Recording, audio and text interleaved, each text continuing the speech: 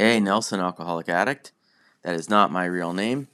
That is the fake name that I used on my fake ID back in college.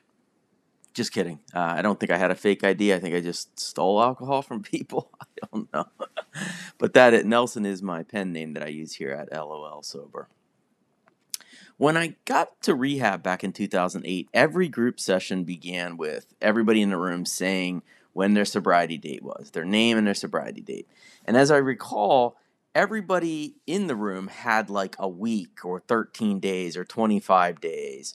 And I remember a few people eventually got to a month or even 2 months, and we celebrated like we'd won the Super Bowl. It was so incredible. The idea that anybody could get 30 days without drugs and alcohol seemed so unfathomable that I remember smiling ear to ear and thinking that this person must be a superhero. How did this happen? I can't believe it. And then one day, when I had about 20 days sober, a guy named Lenny, that's not his real name, changing his name, but a guy named Lenny, he showed up. And when it was Lenny's turn to say his sobriety date, he said he had been sober since July. And I remember being very surprised and perplexed because it was mid-December 2008 at the time, which meant Lenny had like 5 months without drugs and alcohol. He basically had more clean and sober time than the entire room combined, and we were all scratching our heads. As the days went on, he was very quiet, and I still didn't understand why he was there with a bunch of people who just had like a couple of weeks sober. And so I did what any gossipy, should have been minding my own business newcomer at rehab does. I launched a full investigation. After all, I had been sober for maybe like 10 minutes. So obviously it was time for me to start figuring out what other people's problems were, get to the bottom of that. So I tried fishing with our counselors, and they gently emphasized the concept of, patient privacy and also that maybe I ought to concentrate completely on my own life and my own sobriety rather than other newly sober people at rehab. I asked some of the other addicts in the room, in our group, if they knew anything, and they all shrugged their shoulders. They didn't know either. Lenny was a big mystery. But over the coming weeks, Lenny, he shared a little bit at group sessions, and I got to be friendly with him. And he eventually laid out why he'd been sober so long and yet was still back in treatment. And it's one of those stories that I'm so glad I heard at that exact moment. I think I needed to hear what he had to say. So it feels like fate when I look back on it. So what did Lenny say? Lenny basically told me that he'd been a hardcore opiate user, but that he drank every day too, so drugs and alcohol. Then he went to this exact rehab, and he sobered up. And he stayed sober for a few more months before he ran into trouble. But the trouble was not drugs and alcohol. He said he'd found himself eating bad, behaving bad, saying things he wished he didn't say, lying a lot, smoking more cigarettes than he ever had, watching too much porn. And then he laid out just a bunch of other bad habits. And that's when he busted out the old recovery cliche. We've all heard it.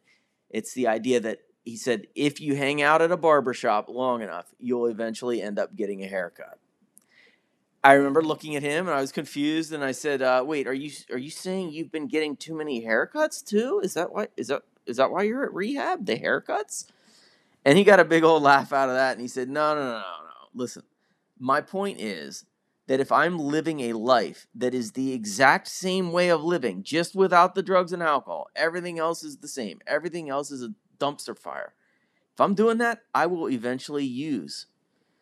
And I still looked a little bit perplexed. I was new to this, So he knew I love football, so he tried a football analogy on me. He said, "You ever watch a football game where a team drives down the field every series, but somehow doesn't score for a while?" And I said, "Yeah, sure. I think I've seen games like that."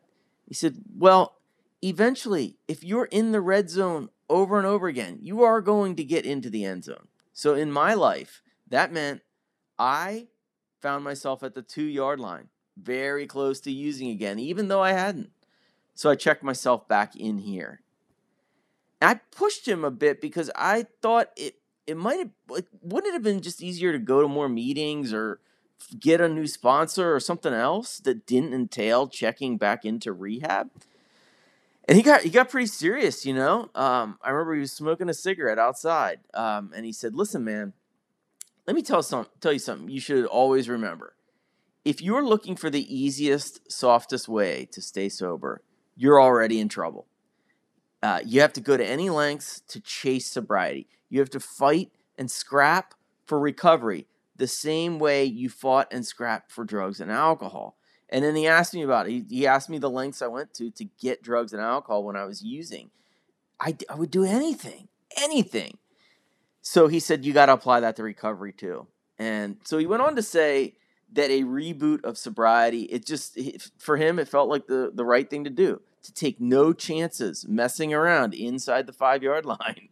And so he put himself back in a lockdown facility, and he was trying to build back up without relapsing before he relapsed. I've thought about that ever since. I haven't gone back to rehab, but I've gotten to pretty extreme depths when I feel like my sobriety is running low.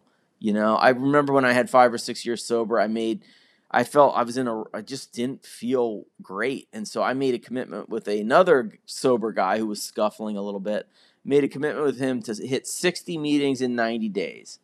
And it was pretty hard, but I did it and it worked. I acted like a newcomer again. I treated my sobriety like I was starting over, and I felt the benefit of the gift of desperation.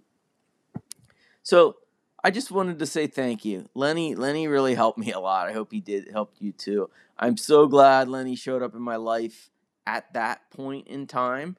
And I'm so glad that I tried to be rehab Sherlock Holmes to get to the bottom of his situation. Because what I found there at the bottom, it's something that stayed with me for 13 years now and helps me every day. So thank you for letting me share.